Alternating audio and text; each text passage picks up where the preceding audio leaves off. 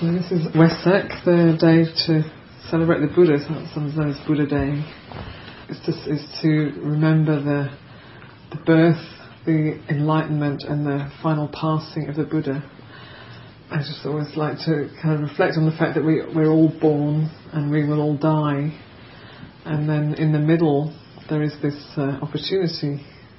In the gap between those 2 points, there is this opportunity to awaken or to shed a little dust from our eyes. And the Buddha was we say the Buddha rather than Buddha, so it's not a name, but it's a quality of awakenedness. So when we say the Buddha, it means the awakened one. So his name was Siddhartha Gautama. And then when he became fully enlightened, he became known as, but under many different ways actually, but one of them was Buddha, the awakened one. So he didn't really go by a personal name in the same way. And the truth that the Buddha realized, sometimes he speaks of it as like he rediscovered an ancient trail, an ancient road that led to an ancient city that had been forgotten for a long, long time. So it wasn't that he created the truth, he made up a doctrine or a theory, but that he rediscovered an ancient truth that was always there, but for a long time had been forgotten. And in revealing that truth, it's like he opened up that old road again for the rest of us to walk as well as we can. There are many marvellous stories about the Buddha, and it's interesting being in America in what I would say is predominantly a kind of rational context. People tend to want to rationalise and don't like devotion and faith is not necessarily that much upheld as a great quality in this culture, generally speaking, I think. And if you go to Sri Lanka or Thailand tonight, there'll be a lot of devotion, a lot of probably stories being told about the Buddha's life, and lanterns and beautiful circumambulations of stupas, chanting, a lot of devotional practices, and a very deep faith in the Buddha as a human being who was enlightened and who did, like the stories of his birth, these miracles happened, and that he walked 7 steps and at each step a lotus appeared, and he declared that he was, I don't remember exactly the words actually, but that he was the true one, or something like this, the great one. This is the story. And then to the Western rational, sceptical mind, you kind of think, well, that's a load of rubbish, because the baby can't walk, the physical, skeletal body wouldn't be able to manage to walk, the newborn baby. So it's a very different approach. And just this morning we were talking about, is it Wesak today or is it tomorrow? Which is the true Wesak? Well, then the Theravadins say today, and then the Tibetans say it's tomorrow, and then last year we had the Sri Lankans saying it was 1 month, and the Thais saying it was another month, and so it's like, well, which is the real one? But it actually doesn't really matter, because it's really like making an opportunity to recollect the Buddha. And if you feel that sense of faith, you could say the Buddha as a living being who became fully realised and walked and taught and helped many others to awaken. And then there are some who might say, well, you can't prove that there was a Buddha, and maybe there was never a person who was the Buddha. Maybe it was just this is just like a profound teaching that's come through in some ways, and people have made up this story about a person who's they call the Buddha. But I hear people speaking this way, and that's we can't prove it one way or another actually. But certainly to have the sense of a human being who is fully awakened and blessed is, for me, a very inspiring thought. And the fact that the Buddha was a human being who was born and lived a very comfortable and luxurious life in his young years, and then went into his ascetic practices later on, to the point he almost died. He was so tough on himself, and then also practiced the very subtle levels of meditation, the jhanas, the form jhanas and the formless jhanas, and then realised that none of these things were going to free him from the suffering that he was experiencing, or the unsatisfactoriness that would never leave him, despite trying so many different ways of living. There was always this kind of nagging unsatisfactoriness that just wouldn't go away, and he was determined not to stop in his search until he'd found the freedom from this nagging unsatisfactoriness.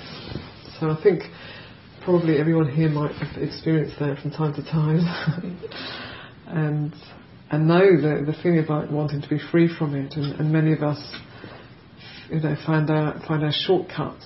Eat a pint of ice cream, or switch the TV on, or whatever it might be, and that gives us a little relief for a while, and then the craving comes back, or the longing comes back, or the sense of a hole inside maybe comes back, and then we're looking for something to fill that again, or we're trying to move away from it again. And so the Buddha, he also did that. He also tried to fulfill himself with sense pleasures, and tried to break through that through very extreme ascetic practices.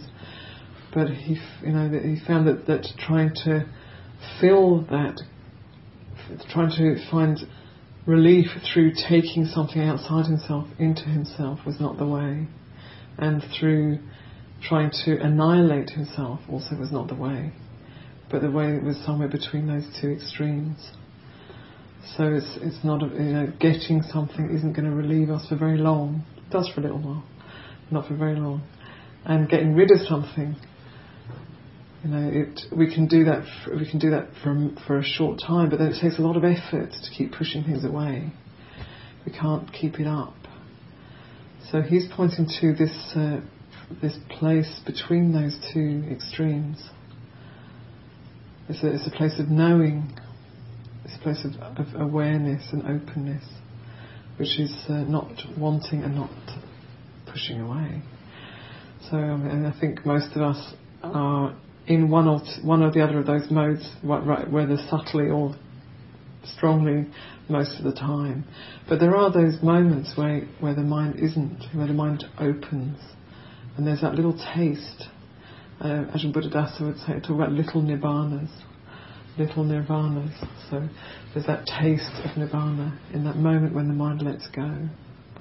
So personally, I don't have a lot of doubt that the Buddha was a living being, a human being who walked and taught and realised this through his own investigation and own practice.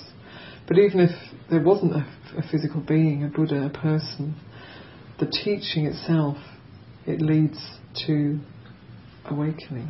It leads to understanding and letting go. So, for those with faith, then to recollect the Buddha is a wonderful practice. It brings a lot of joy and openness to the heart, and a sense of,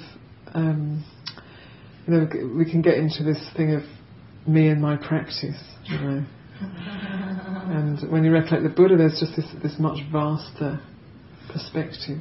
So there was him and his full enlightenment, and then the hundreds of people, it seems, who were enlightened in his time, and then over the years, over the centuries, there are different people who've realised awakening, and that's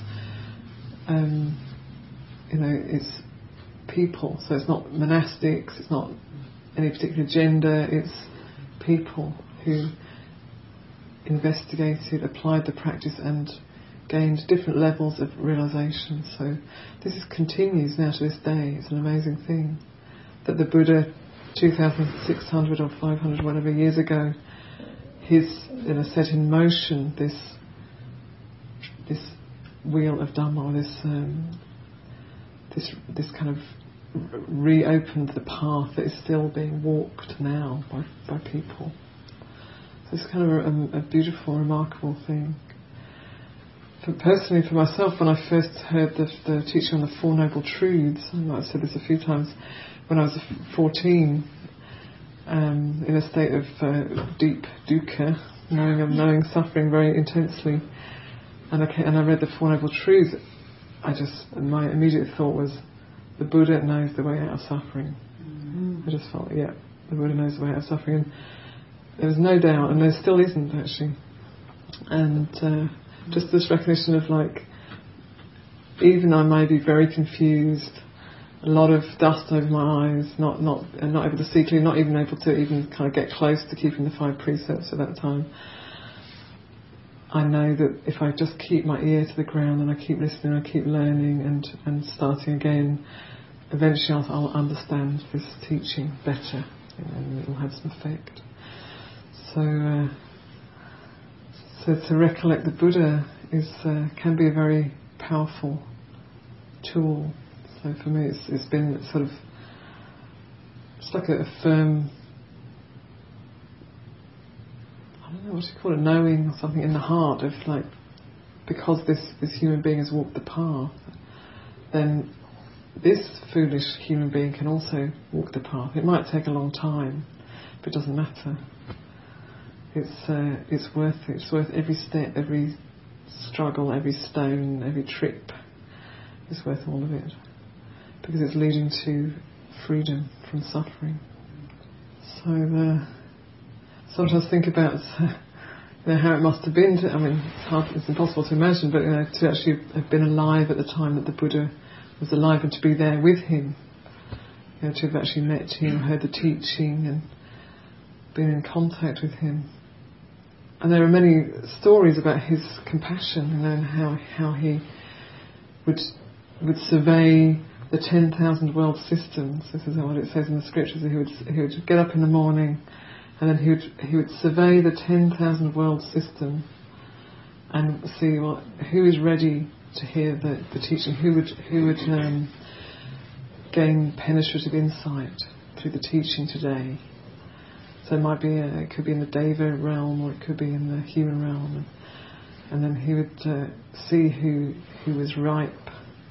And then sometimes he would walk a long way. In fact, there's a story of I think he was an ox herder, a poor man who herded oxen, and he was just kind of going about his business, and he knew that the Buddha was coming to the area, and he thought, I really want to go and hear the Buddha speak. But that morning, one of his oxen ran away. So he thought, what should I go and get the ox first, or should I just go to the Buddha and hear the teaching and then lose the ox? And he thought, I'll go and get the ox and then I'll go to see the Buddha, because it's my job. I should look after the ox. And so he did that, and he was kind of running around trying to find this ox, and he finally found it, and he herded it back with the other oxen, and then he made his way, walked quite a long way to where the Buddha was, with this large assembly of monks and many, many lay people. And meanwhile, the people had offered a huge meal, and there'd been this kind of whole big day with the Buddha and the monks, but he hadn't given any teaching. And eventually this man turned up exhausted. He hadn't eaten all day. He was exhausted and hungry, and he turned up, and the Buddha asked, is there any food left over from the meal? And then people said, yes, there's loads of food. Look, there's tons of food. And then so he said, that man who's just arrived, make sure he gets a good meal. So they're a bit puzzled, so they make sure he has a good meal, and then the man comes and sits down, and then the Buddha gives the teaching. Once he's there and he's eaten, then he gives the teaching. And as he gives that teaching, this man realises stream entry, the first stage of enlightenment. And so the Buddha that morning, he'd surveyed that area, or actually earlier on, in fact, he'd surveyed the area, and he'd seen, there's a man who's really ripe, and he will get my teaching if I teach it. And so he'd waited, and then as the monks left there later on that day, some of them started to complain. They said, the Buddha never asks about how much food there is. He's never ever asked before how much food there is, but today, when this poor guy, this ox herder, who knows it's he, turns up, the Buddha asks, is there food for him? So what's that about? then the Buddha says, well, actually, I walked this, I think they've been walking for several days to get to this town. He said, actually, I walked all of those days to get to this town just to give the teaching to that man, because I knew that he was ready. So, it's the compassion of the Buddha. And so for me, just to have that, I don't know, just to be able to think of some of the stories of the Buddha's life and how he met experiences, it brings me great heart and joy and faith, and that he was very, his compassion was so deep. So he could be also very, very, according to the scriptures and what you read, he could be very tough on people. He wasn't always sweet and kind. He could be really tough on people. If he felt that they were going off and that they had a chance to wake up, then he could be really, really, roast people, with his tongue. And he could also be very patient and very gentle. And although certain meditation techniques are repeated again and again in the scriptures, there are also, if you look a bit more carefully, you see that there are completely different things that he taught to different people. There are certain people who he gave a completely different teaching and practice to than the sort of general mainstream ones. So he had a sense of what people needed and how they could be kind of ripened, really. So that natural state of awakeness, it's like it's inherent in all of us. But there's